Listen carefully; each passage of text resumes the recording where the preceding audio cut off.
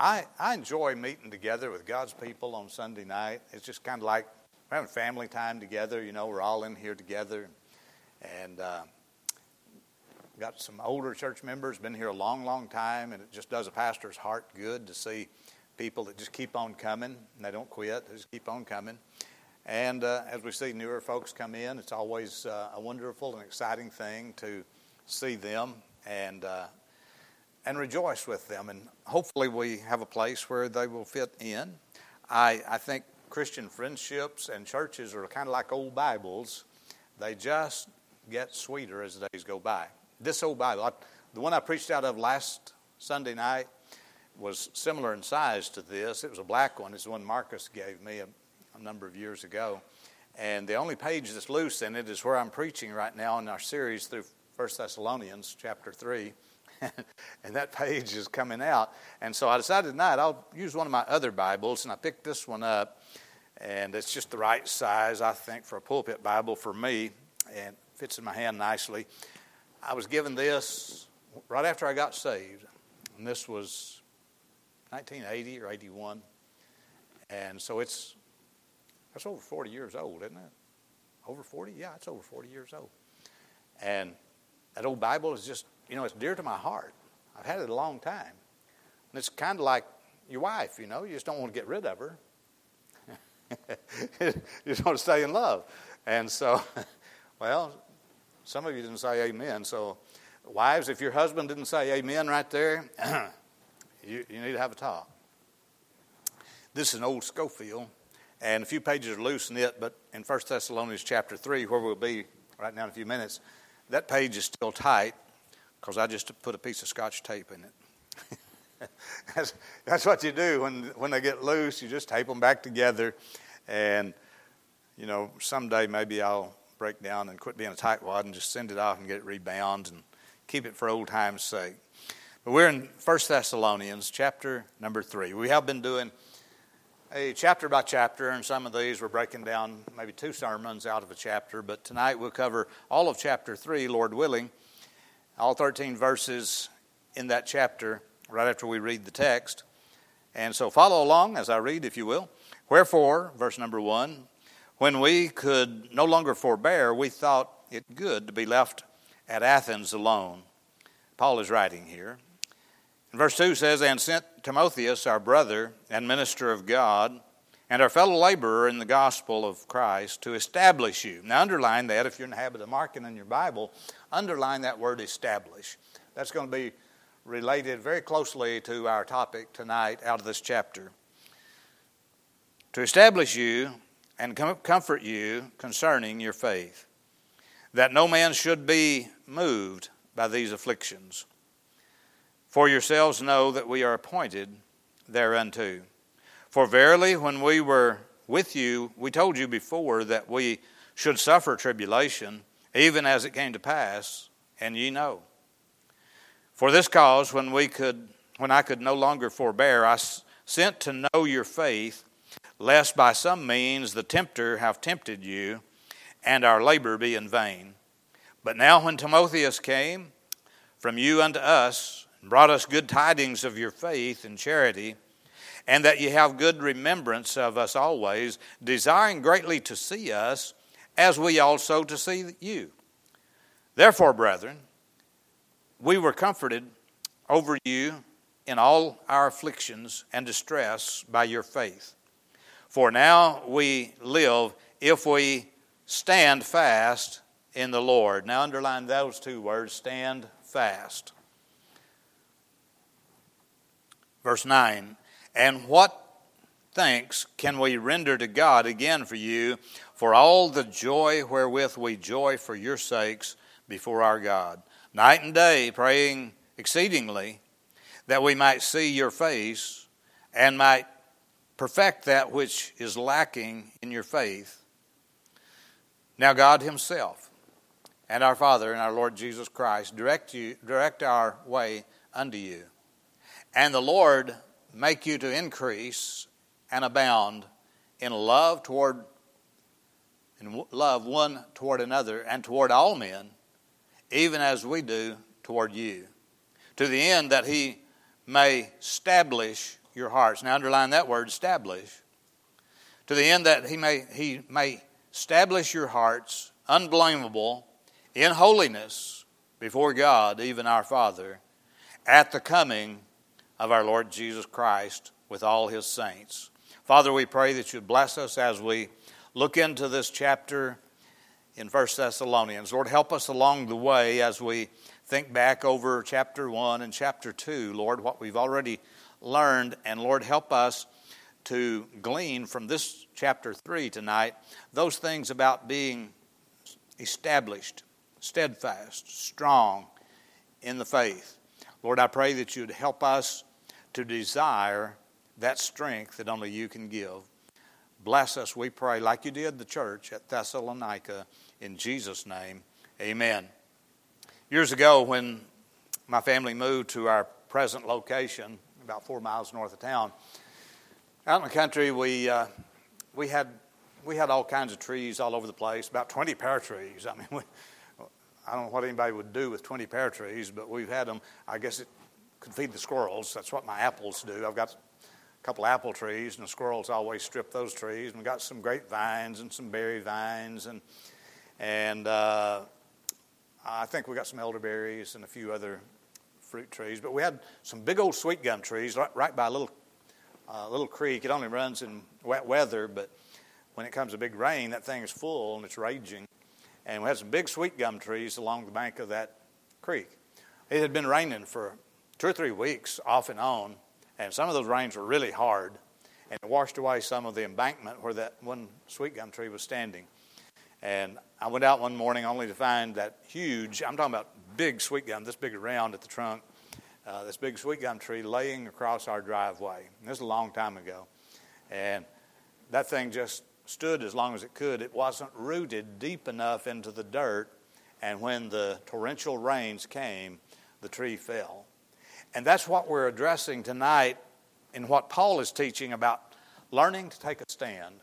We'll make that our title tonight, Learning to Take a Stand. That sweet gum tree fell. Paul didn't want these Thessalonians to fall. He wanted them. He'd won them to Christ. He'd started a church there in chapter 1, and he had nurtured them along. He was the evangelist in the beginning, and then he became their pastor, and then he moved on to do some other work. And so he's in love with these people. I mean, he won them to the Lord, and he's really, really got a heart for these folks. And he didn't want them to fall by the wayside. A little baby Harrison, when he's getting to the stage now where he thinks he can walk, he can't, but if you're holding up his arms like this and letting his feet touch the floor, he'll just kind of waddle along. But if you were to turn loose of his hands, down he'd go. And so pretty soon he'll be able to stand.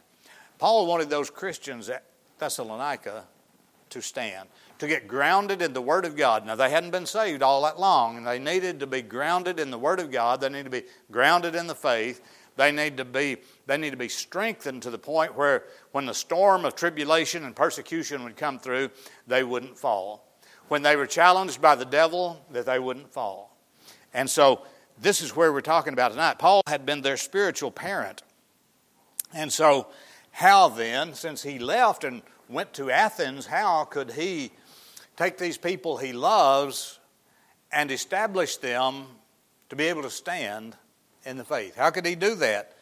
Well, he wanted to bring them to the next step of maturity, and so he talked about 3 ministries that he performed to help them to be able to stand. These three ministries will help you to stand too. And if you've not been saved very long, or if you've been saved a long time, none of us are quite there yet. None of us have arrived, and we all have to learn how to stand. Number 1, how did he help them to become firmly established, to stand? Number 1, he sent them a helper. He was gone. He's in Athens. And he's willing to stay in Athens alone and send Timotheus, old Timothy up there, to help them out. He sent them a helper. He sent them a man. And in verses 1 through 5, you see how Timothy helped these people out. Apparently, he didn't join Paul in Athens, but Paul sent him back to Thessalonica to help that young church. Notice why he sent Timothy. Timothy was a good man. But why did he send him? His concern. Well, in verse number 1, let's read it again in chapter 3, verse number 1. Wherefore, when we could no longer forbear, we thought it good to be left at Athens alone, and sent Timotheus, our brother and minister of God, and our fellow laborer in the gospel of Christ, to establish you and to comfort you concerning your faith. So Paul he knows these believers are pretty young. That church is pretty new. That church needs to be solid. There's a lot of churches in America that start as the days go by. New churches start quite often. We've seen a number of them start since we've been here at Searcy for 26 years. We've seen a number of churches start. That's that building across the street where we used to be located. There have been a few of them over there. They're there for a while, then they're gone. And Paul didn't want that to happen to this new church of the Thessalonians. So he was concerned that as new believers, they shouldn't just be left. As a new church, they shouldn't just be left to struggle. I mean, think of it this way. What if Justin and Amanda, when they're a little baby, old Elisha, it's Elisha, right? Elisha? Going to be a prophet of God. When old Elisha was born, what if they had just put him in a little basket and carried him out to the sidewalk after they got out of the hospital, set him down on the sidewalk and say, "See you, little buddy. Hope you have a good life. Bye." And they just leave him. Well, that would be strange, wouldn't it? I mean, he's too little to make it on his own. He's not big enough to find his own food. He's not big enough to walk. He's not big enough to stand. He needs some parents. And that's what Paul wanted out of this church at Thessalonica. He wanted to send Timothy because Timothy would be, like Paul was, a parent to that church. Somebody who would see after them. You see, it's not smart to just win people to Christ and let them lay on the sidewalk as a brand new baby. They need to be discipled. They need to be taught to stand in the faith. And that's what Paul is doing with Timothy. He knew Timothy's character. Not every believer is equipped to be able to strengthen others like Timothy did. Now, I think everybody ought to be able to do a little bit. You have friends, you have family, you ought to be able to do a little bit. I mean, we can invite them to church if nothing else, can't we? And so, when you see a new believer, man, he's wandering. He doesn't have anywhere to get anchored in. Say, "Hey, man, I don't know all the answers, but go to church with me and we'll see if we can hear something that'll help us." And bring them to church. Invite them to church. If you can't win them to Christ right on the spot, or if you can't disciple them in your own power, bring them where they can be surrounded with other believers and hear the Word of God. And that's what Timothy's kind of character. He was the ideal man to send. He was used, him and Titus both had been used kind of as troubleshooters. When Paul would establish a church and hear that church is having some problems, they're facing some trials, he would send Timothy or Titus to be the troubleshooter, work out those problems. And so Timothy's a guy that's been doing this. He knows what Paul wants. He's a man of character. He's a man that has some training. He's been with the Apostle Paul. He knows what to do. And so Paul sends him. He's the right kind of person. He calls him Timothy, our brother. That means Paul picked somebody that was a Christian himself. I mean, if a church needs somebody to be a troubleshooter, an interim pastor, a leader, then it needs to at least be a Christian. I mean, you can't lead somebody else where you haven't been yourself. And so he sent Timothy. It says that he's a minister. He's an able minister. The word deacon comes from the word that's used here, diakonos, and we get the words deacons from it, and it just simply means a servant. You know, deacon's not some special administrator of the church that tells the pastor what to do and hires and fires staff members and selects the sermons and the speakers for the preacher. He's a servant. A deacon's a servant. Somebody said, "When you're going to get deacons in Liberty?" Well, in the Bible, in Acts, they had about 5,000 before in Acts chapter 6, they had about 5,000 before they started looking for deacons. So I say, as soon as we get 6,000 people, let's pick some deacons. Huh? That makes sense? Well, that might be scriptural. But you can be a servant. You don't have to have a title to serve God. I mean, we've got all these qualifications and look into the background of these guys that we call deacons, like they have to be some sort of saint Well, Paul himself was no saint. He used to slaughter Christians, and hail them into the courts. And so, we just need to be servants. And for somebody like Timothy, he went to that church at Thessalonica, and he was experienced at this. And taking care of new believers and strengthening a new church, it takes somebody who's got some love and patience. Did you hear what I said? It takes some love and patience. It's not just everybody that can or will do that.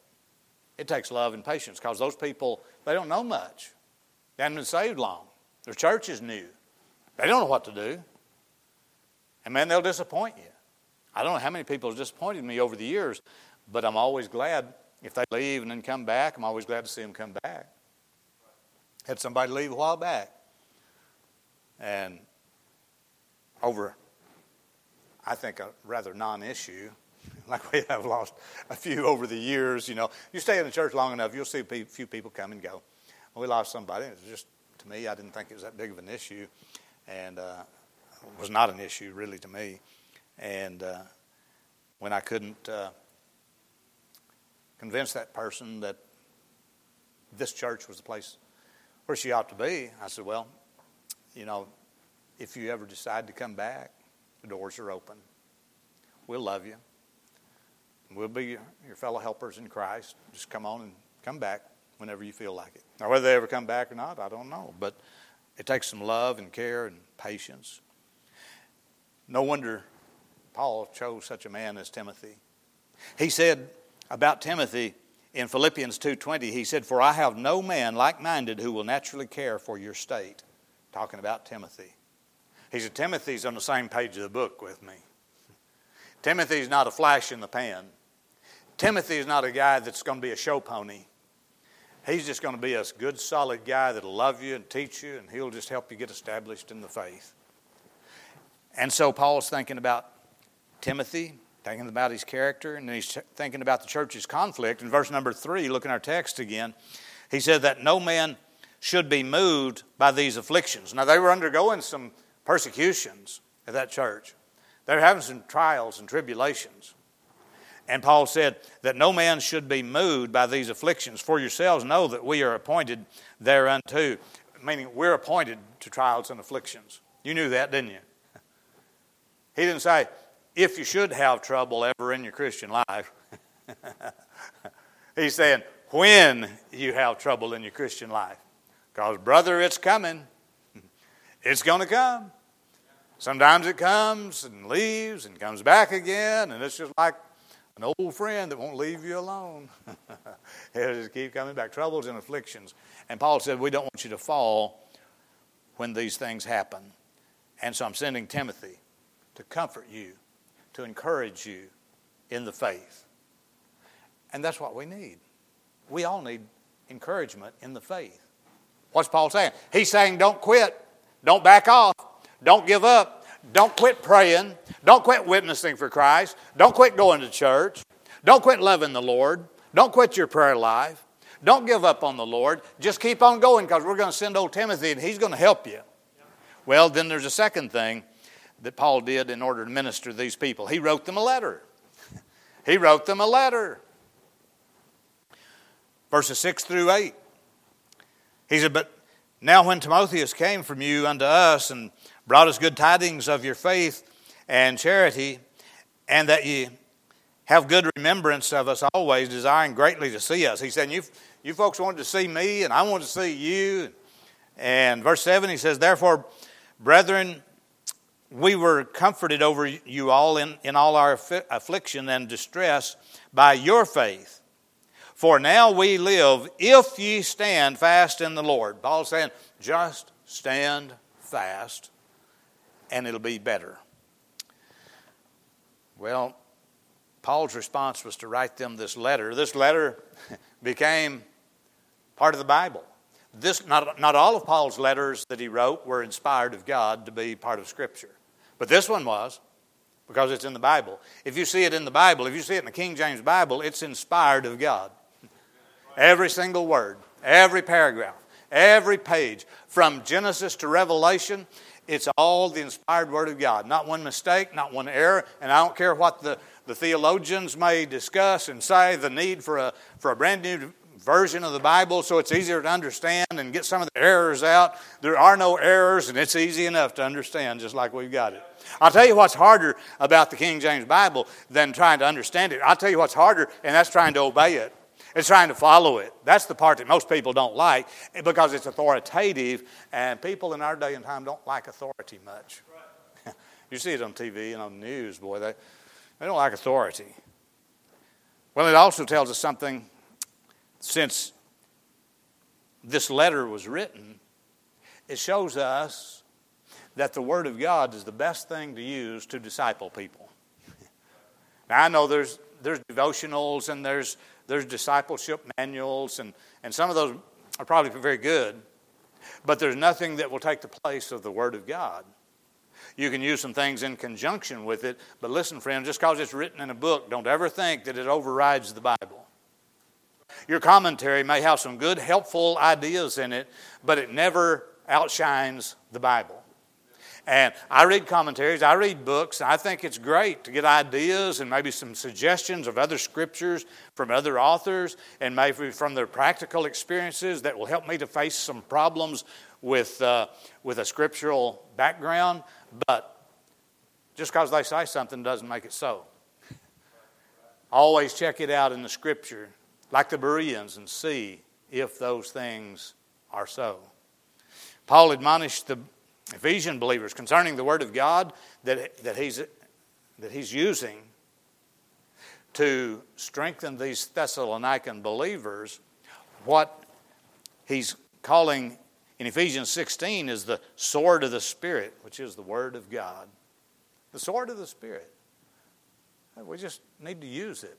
It's the thing that gets us where we want to go. When Jesus was tempted by Satan, he used the Word of God to defeat him in Matthew chapter 4, verses 1 through 11. Jesus, what did he say? When the devil come along and tempted him, time after time, Jesus said, "It is written." The Word of God is from the foundation of the world. Nothing supersedes it, and not even the devil can refute it, although he may try. God's Word is one of the best tools that we can use. And it's what Paul chose to take these people to sanctification and comfort and encouragement and establishment at the Thessalonican church. The Bible establishes us because it's inspired. 2 Timothy 3:16, it talks about this, and it says it's profitable, listen, profitable for doctrine, for reproof, for correction, for instruction in righteousness. Oh, that can be something that people don't like either. People love to be encouraged, but they don't like to be taught doctrine. You ever hear anybody say, "Oh, come over to my church, man. We don't get into that doctrine stuff." You know what doctrine is? It's teaching Scripture. You know what they're saying when they say we don't get into doctrine? They're saying we're not going to teach you the Bible, but come on over anyway. We'll tell you what some man said. It's profitable for doctrine. In this little book of 1st and 2nd Thessalonians, those two books, there's just about every major doctrine of the Bible appears there in some form or other. And Paul is teaching those people doctrine. Hey, church, we need to know doctrine. We need to know what the Bible teaches so that every wind of false doctrine that comes through won't shake us and make us fall like that big sweet gum tree. Amen. We need to know what the Bible teaches for doctrine. And he says for reproof. Oh, you know what that is? Reproof from the Word of God is God shaking His finger and saying, you need to straighten this out. Reproof. God's saying, I see something wrong. Does it bother you if the Bible points out something that's wrong in your life?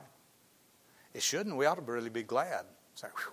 It's kind of like having a big knot on your tire, and you're going down the freeway at 80 miles an hour. 75. We've got a state trooper sitting here.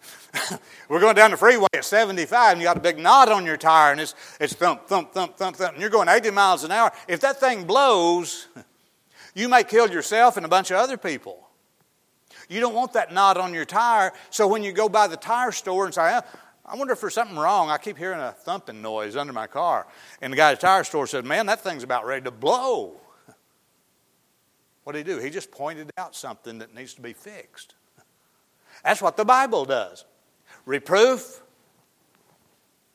is, doctrine tells us what's right. Reproof tells us what's not right. Correction tells us how to get it right. And instruction tells us how to stay right. That's what we need. If something's wrong, we need God to say, hey, that's not right. Straighten it out. I love you. I'm going to love you anyway, but straighten it out. I love you enough, I don't want you to go down the freeway and kill yourself. Reproof tells us what's not right. Correction tells us how to get it right. And instruction tells us how to stay right. 1 Thessalonians is saturated with Bible doctrines. The Word of God is food to nourish us. We kind of touched on that this morning, didn't we? Food to nourish us. In fact, this whole chapter 3 kind of dovetails right out of what we were preaching on this morning. Now, I didn't plan it that way, but maybe God did. It just happens to be along the same path of growth and being established. One reason God established local churches is so that believers would have a place to get together and learn the Word of God. Now, I know there's other places you might find out something about the Word of God. I know you can read the Word of God at home, but it's a regular basis at the church that God designed. It's a regular occurrence. Look, I believe in good singing. I believe in programs. I believe in a nice facility with air conditioning. I believe in all those good things. I believe in having property. And if we got room, we got like 12 acres out here. We can build a big softball field, maybe a golf course. And Chad's back there saying, hey, man. we could do a lot of stuff here. But no matter what all we do, there's nothing going to replace the preaching of the Word of God. That is the centerpiece of our church. Paul sent a man. He established them in the Word. I'm glad God sent a man when I first got saved. God sent a man by the name of Elvis Sneather, my pastor. Boy, he taught me some basics about Christianity that I desperately needed. I mean, I didn't know how to come in out of the rain when I got saved. He helped me to be, there was a man with a Bible, and he taught me stuff. And boy, that helped me a bunch. And then there's a third thing. Not only did Paul send them a man and a letter, he prayed for them. See it in chapter 3, verse number 9. It says, for what thanks can we render to God again for you, for all the joy wherewith we joy for your sakes before God. Now watch verse 10. And it says, night and day praying exceedingly that we might see your face and might perfect that which is lacking in your faith. What's he saying? He's saying, well, I pray for you about once a month. No, that's not what he's saying. I might pray for you, I might not. That's not what he's saying. He's saying, I pray for you night and day. Now, do you think he ever got up off of his knees? I suspect so. He planted a bunch of churches and preached the Word of God, so I don't think he's on his knees all the time. But he was the kind of man that I believe when he was going about his daily business, he carried on conversation with the Lord wherever he went. You see, you don't have to go through a formal prayer position and have a certain place. Now, I think all those are good things. If you got a certain place where you pray every day, thank God. That's good. But you don't have to be there to pray. You can pray wherever you happen to be, and you can carry on a conversation with God. Did you know He understands English? He understands groanings, which we can't even understand ourselves when we speak them, because sometimes you feel so bad, and sometimes you're grieving, and sometimes you're in pain, and you just groan. God says, I understand that. I understand your heart. And Paul was praying for these people. I mean, his love for them was so ingrained that he would pray for them, maybe between services, maybe between church plantings, maybe when he's walking up the road in Asia Minor to go to the next town. He's walking along, talking to the Lord as he walks, praying for these people. Down there at Athens, around a bunch of heathen, when he's not talking to the heathen about the Lord, he's talking to the Lord about the heathen. He's talking to them about the Thessalonican church too. Thank God, Paul was a praying man. The Word of God and prayer should go together. The prophet Samuel told the people of Israel, he said, God forbid that I should sin against the Lord in ceasing to pray for you, but I will teach you the good and right way. See how that goes together? He said, it's unthinkable that I would stop praying for you, and on top of that, I'm going to teach you. Prayer and teaching the Bible going together. Peter said, but we, speaking of the apostles in Acts chapter 6, he said, but we will give ourselves continually to prayer and to the ministry of the Word. Two things he mentioned there. What was it? We're going to pray and we're going to minister the Word. That's why they were selecting those deacons we talked about a little while ago, those servants. They needed somebody to serve the tables of people that weren't getting fed physically. And the preacher said, man, feeding them is a good thing, but we can't quit ministering the Word, and we can't quit praying just to feed people. I mean, if we don't preach, then we'll just send a bunch of people to hell on a full stomach. That's not good. He said, we're going to keep praying. We're going to pray about what we preach. Did you know that a preacher ought to pray about what he's preaching? He ought to pray about, God, what can I give those folks? There's got to be some hunger. There's got to be some thirst. There's got to be some needs that they have. And Lord, I don't know all those things, but you do. Kind of show me what to preach, Lord. I'll do my best to bring it if you'll show me what.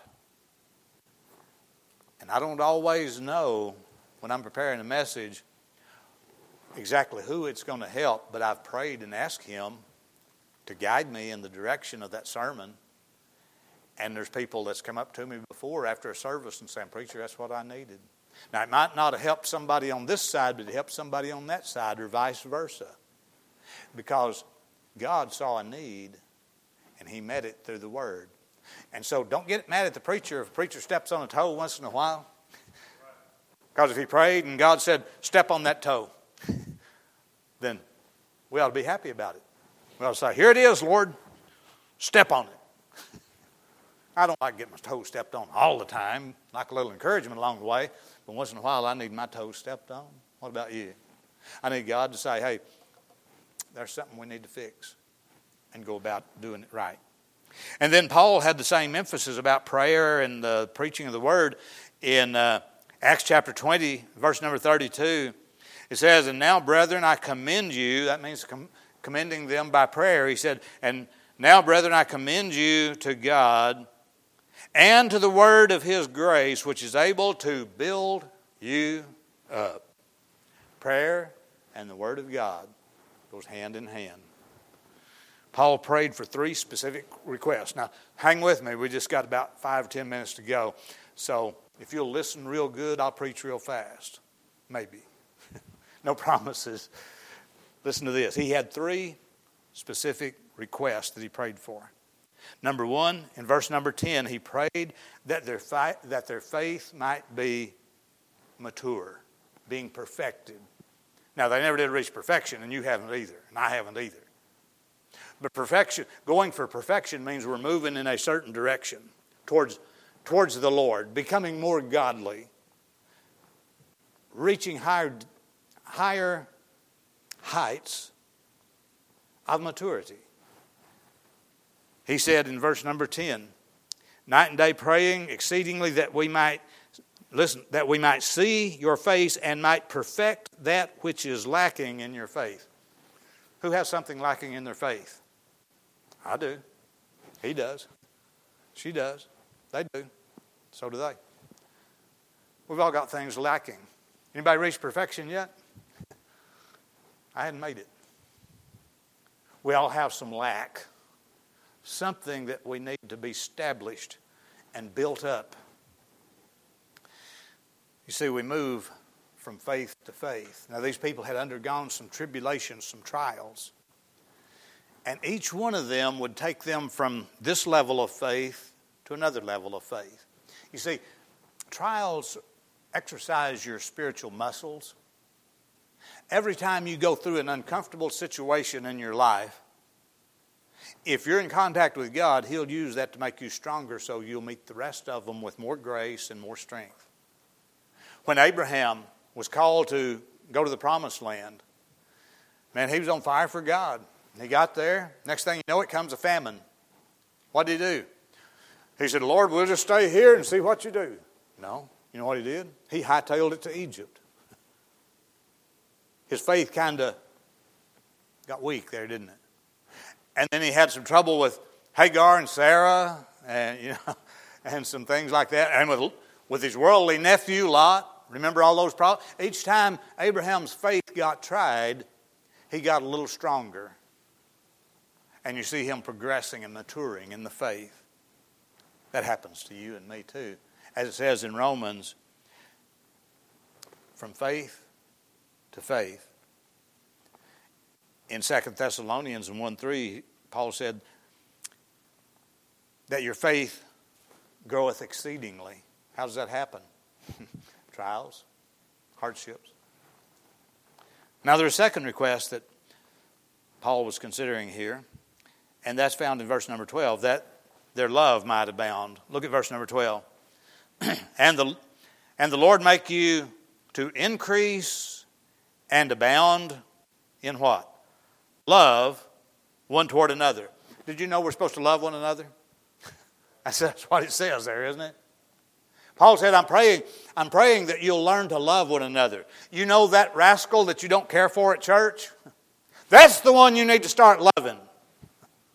You know that one that gets on your nerves and you think you're just on a little higher spiritual level? You need to pray for them and you too, because you got pride. Pray for those that's called your brothers and sisters in Christ. We're in the same body together. It would be, for me not to love my own body, I despise that left hand. And hurt it. I mean, who's really going to feel the pain there?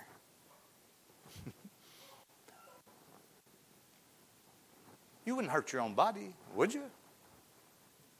Just as a side note, don't go punching holes in it then. I saw a girl on a newscast yesterday. She had pieces of steel stuck here and here and here and here and in her lips and in her tongue and all over her face. She had little steel studs stuck all in her. I told my wife, I said, it looks like she was in a barbed wire factory explosion. I wouldn't want to hurt myself that way. And when you don't love your brother or your sister in Christ, you're hurting yourself because you're part of the same body. And he's praying for these people. Why is he praying for them about this anyway? Well, they're undergoing persecution, remember? Tribulations, persecutions. And when people get persecuted, listen, you know this to be true. When people get persecuted, oftentimes they get self-centered, they get a victim's mentality, and they turn inward, and they're kind of vicious to those around them sometimes. Not everybody, but some are. Because they're in pain from the tribulation and the trial. And Paul knows they're going through tribulations and persecutions. He said, I know you're feeling some pain. Now just settle down and love your brother and sister, because they may be going through some stuff too. Huh?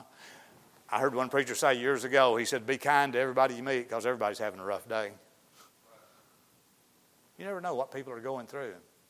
Even that rude waitress that slammed your food down on the table and it was cold, she might have been having a rough day too. Somebody might have just chewed her out a few minutes ago. Her husband might have mistreated her at home. She might have her house being repossessed. You never know what somebody's going through, so just be kind to everybody. And in fact, he says that back in verse 12, he says, and toward all men. Uh-oh. You mean those outside these four walls? That's what it said. He said, love your brothers and sisters in Christ, those that's in the body together with you. But there's a bunch of folks out there that need to be loved too. They may not like you. They may not dress like you. They may not like the same things that you like. They may even rail on you.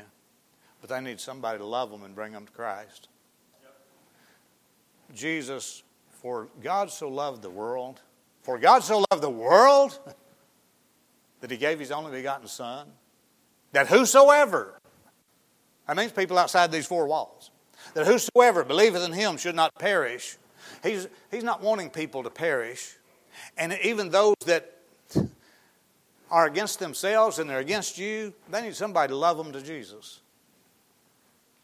That's our job as Christians. Love towards all men. And so Paul's trying to teach these believers to love one another. Warren Wiersbe said in the Council of Young Peoples in preparation for marriage, I often ask, if your wife became paralyzed 3 weeks after you were married, do you love her enough to stay with her and care for her? Well, that's a good question, isn't it? Our vows usually say something like for better or for worse. Sometimes it's just worse. Did you mean those vows? Then stick with it. He's telling these people, true love just deepens in times of persecution, in times of hardship, in times of trials. Now there's a third one. I'm almost done. Hang with me. The third request is found in verse number 13. Watch this.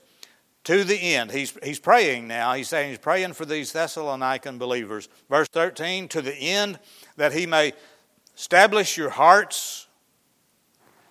Now we said that from the very beginning tonight, didn't we? That he's trying to establish them. And since it's inspired by God and sent to a church, it probably means that we need the same thing that they needed. We need to be established. But how's he talking about being established here in verse 13? He says, unblameable in holiness. Oh, that's a scary word, isn't it? Holiness?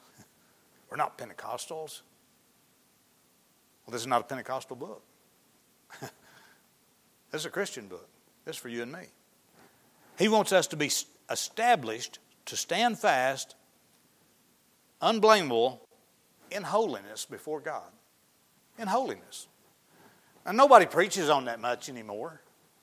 Nobody wants to preach on holiness because people automatically think, well, you must be a fanatic talking about holiness. But it's in the Bible. Holiness? What is holiness?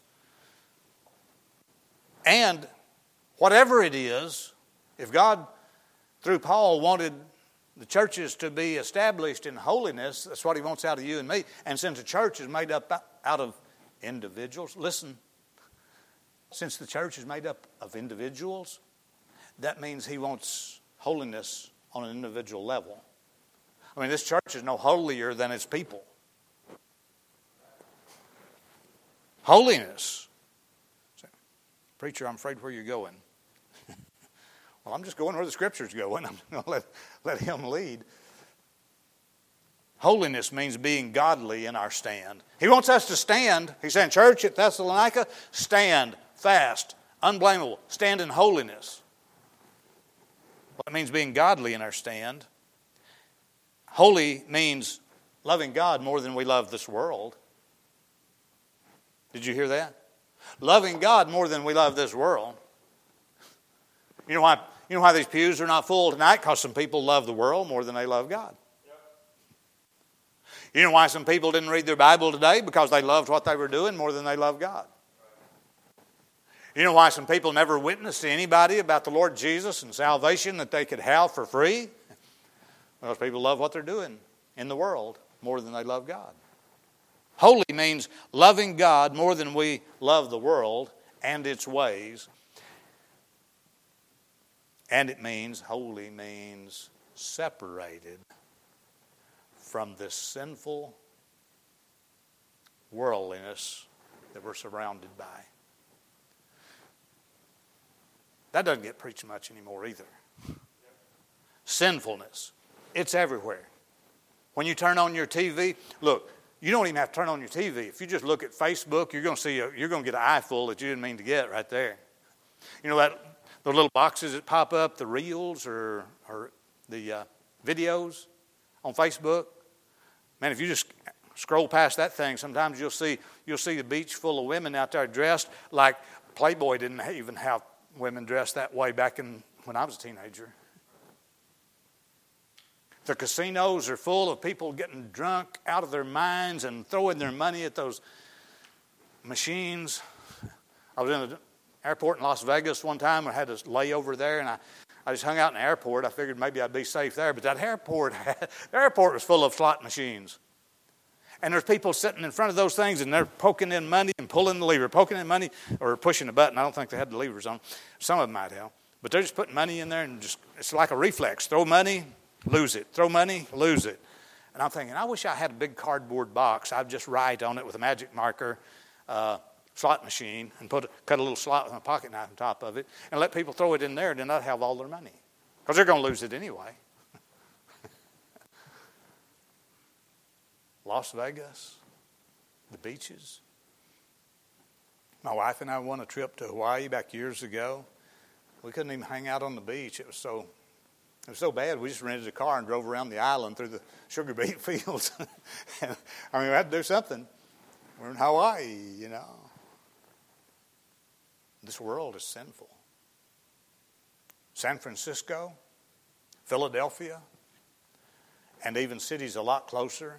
You can't walk down the street without watching where you're stepping. You may step on a needle because they're just laying thick.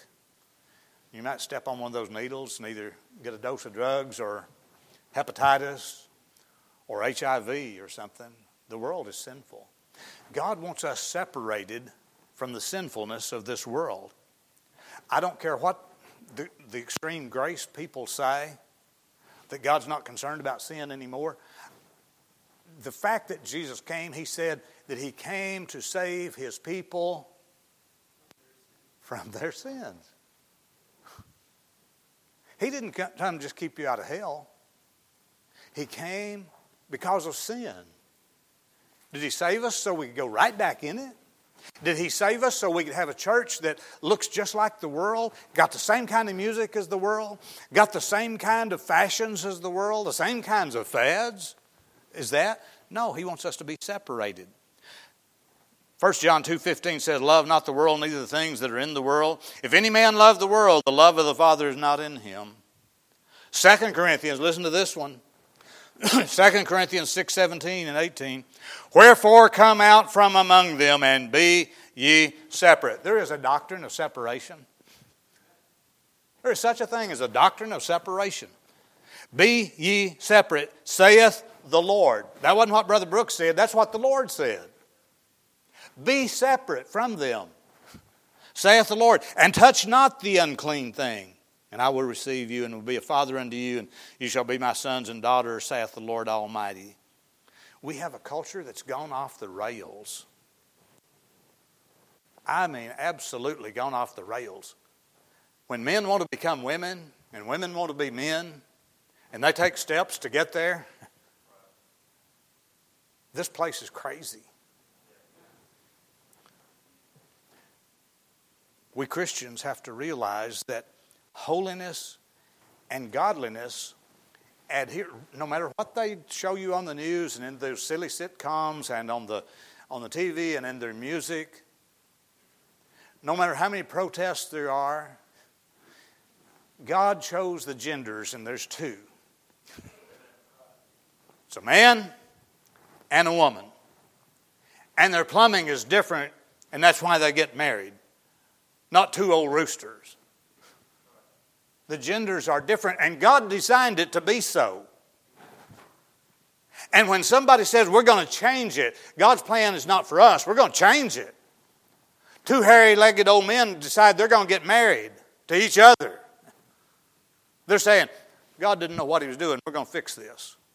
That's the height of pride and arrogance. The devil's tricked our society into reversing roles and, listen, homogenizing the sexes. Unisex. I heard that word unisex when I was just a new believer.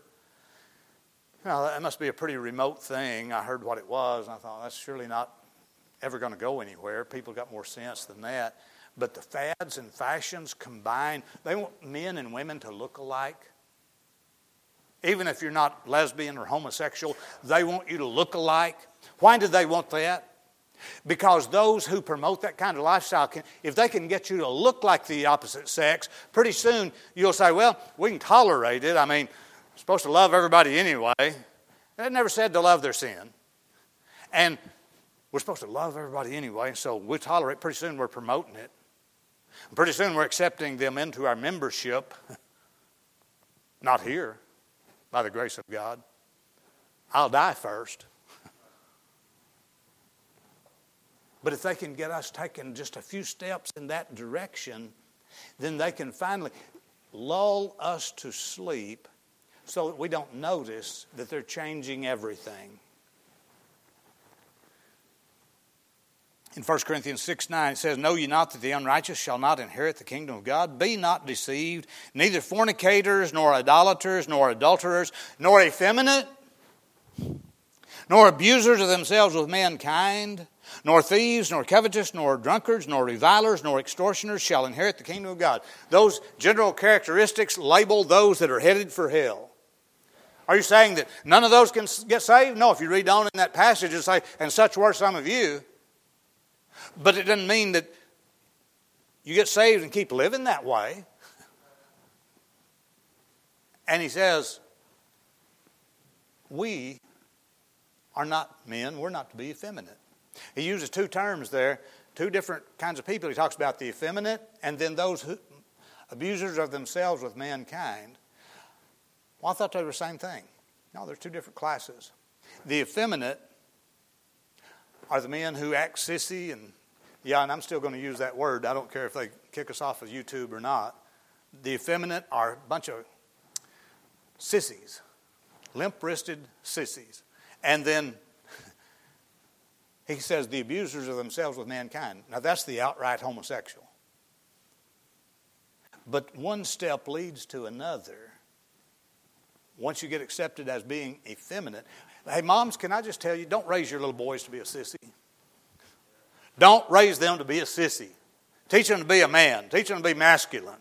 I'm not talking about being brutish, rude, or impolite. I'm talking about just being a masculine man. And teach those girls to be feminine. They can be soft. They can be pretty. That's what they're supposed to be. I'm glad my wife don't run a bulldozer, climb light poles, and cell towers and stuff like that. I just kind of like her soft and pretty like she is. Then we see that those effeminate and the abusers of themselves with mankind are listed along with some of the most awful sinners that's listed here that won't inherit the kingdom of God. Are you saying they can't get saved? No, they can get saved. Can they not backslide maybe and touch on one of those sins again? That's possible. That's not what God intended.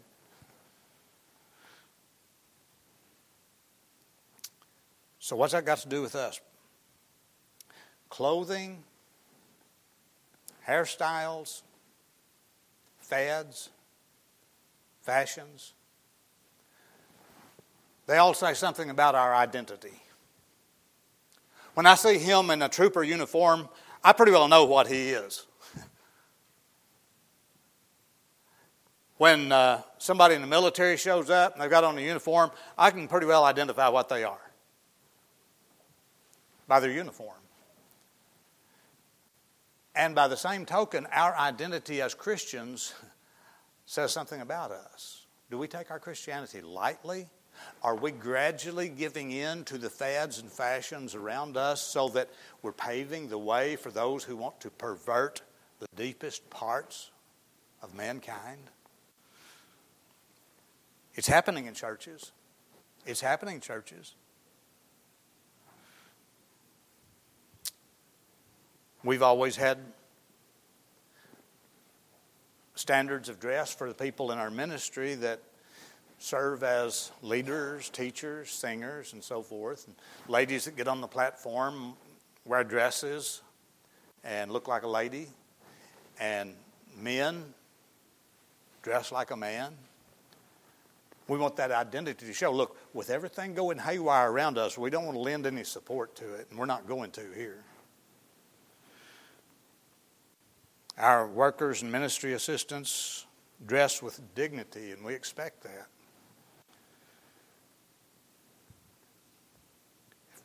I'd have shown up here tonight to preach in flip-flops and shorts, what would you think about me? Some of you would be upset. And the rest of you ought to be. Doesn't this pulpit, this church building that has a cross on top of it, signifying that it belongs to Christ, and has the Word of God as its constitution, does it not deserve some dignity? And should we, as individuals in the church, should we not reflect that, at least in our leadership?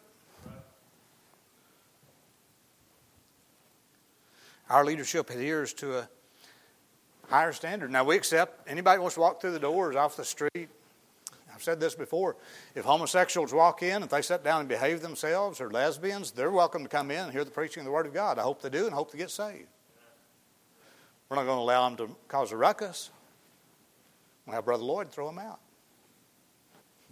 He'd do it too. He's an old Marine. We welcome them to come in and hear the Word of God. We're glad about that. But for our workers and leadership, we, like in our new Wednesday night classes, we're a little more casual than perhaps on the pulpit and platform. But it still deserves some dignity. It deserves more than spaghetti straps on the ladies and shorts on the men and tank tops. We don't want to look. I'm just saying, this is still the house of God. This is still the meeting of God's people. Training of young people needs somebody to model Christianity for them instead of looking like the world out there. Paul said he wanted the Thessalonians to be solid in the faith and solid in holiness. There ought to be a mark of holiness that distinguishes us at least somewhat from the world. There has got to be a difference. We don't want to look like we're headed for the beach, even on Wednesday night.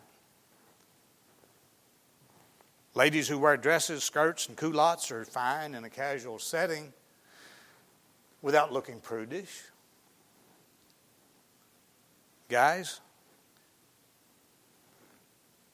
we can still look like a man and not dress down to where we look like we're headed for the beach. Paul ended 1 Thessalonians chapter 2 with a reference to these saints and how they should stand at the coming of Christ. Paul's saying, we're praying for you because Jesus is coming back one day. And I want you to be able to stand. He said, I don't want you to be ashamed at the coming of Christ. We ought not to be ashamed at the coming of Christ. We ought to live like Christians, look like Christians, smell like Christians, talk like Christians. How do we conclude this? When we believe on Christ, we're given a responsibility to nurture those newer believers and bring them closer to God, help them be godly, and help them to be established in the faith so the devil doesn't trick them into flying off out into the world. Now, not everybody, as we said in the beginning, isn't qualified to disciple somebody else maybe as much as somebody else, but everybody can invite people to church. Everybody can witness for the Lord. I mean, some people just say, I don't want to get involved. Well, we ought to all be involved to some degree. Did you hear about the company that was making blank bumper stickers? Blank bumper stickers, that's for people that don't want to get involved.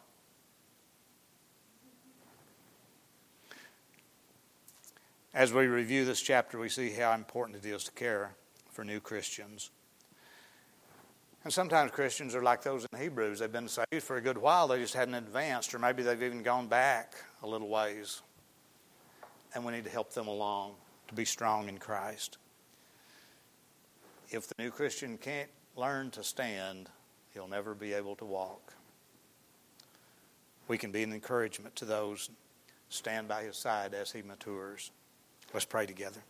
Father, we love you and thank you for the Word of God that gives us doctrine, reproof, or it teaches us how to be instructed, how to get things right and keep them right. Lord, we just pray that you'd help us to be the kind of Christian that loves you enough that we'll go to great lengths just to help others to mature in the faith as we ourselves seek to be mature. Lord, if there's people who have not accepted Christ as Savior, I pray that they'd trust Him this very night with their own soul.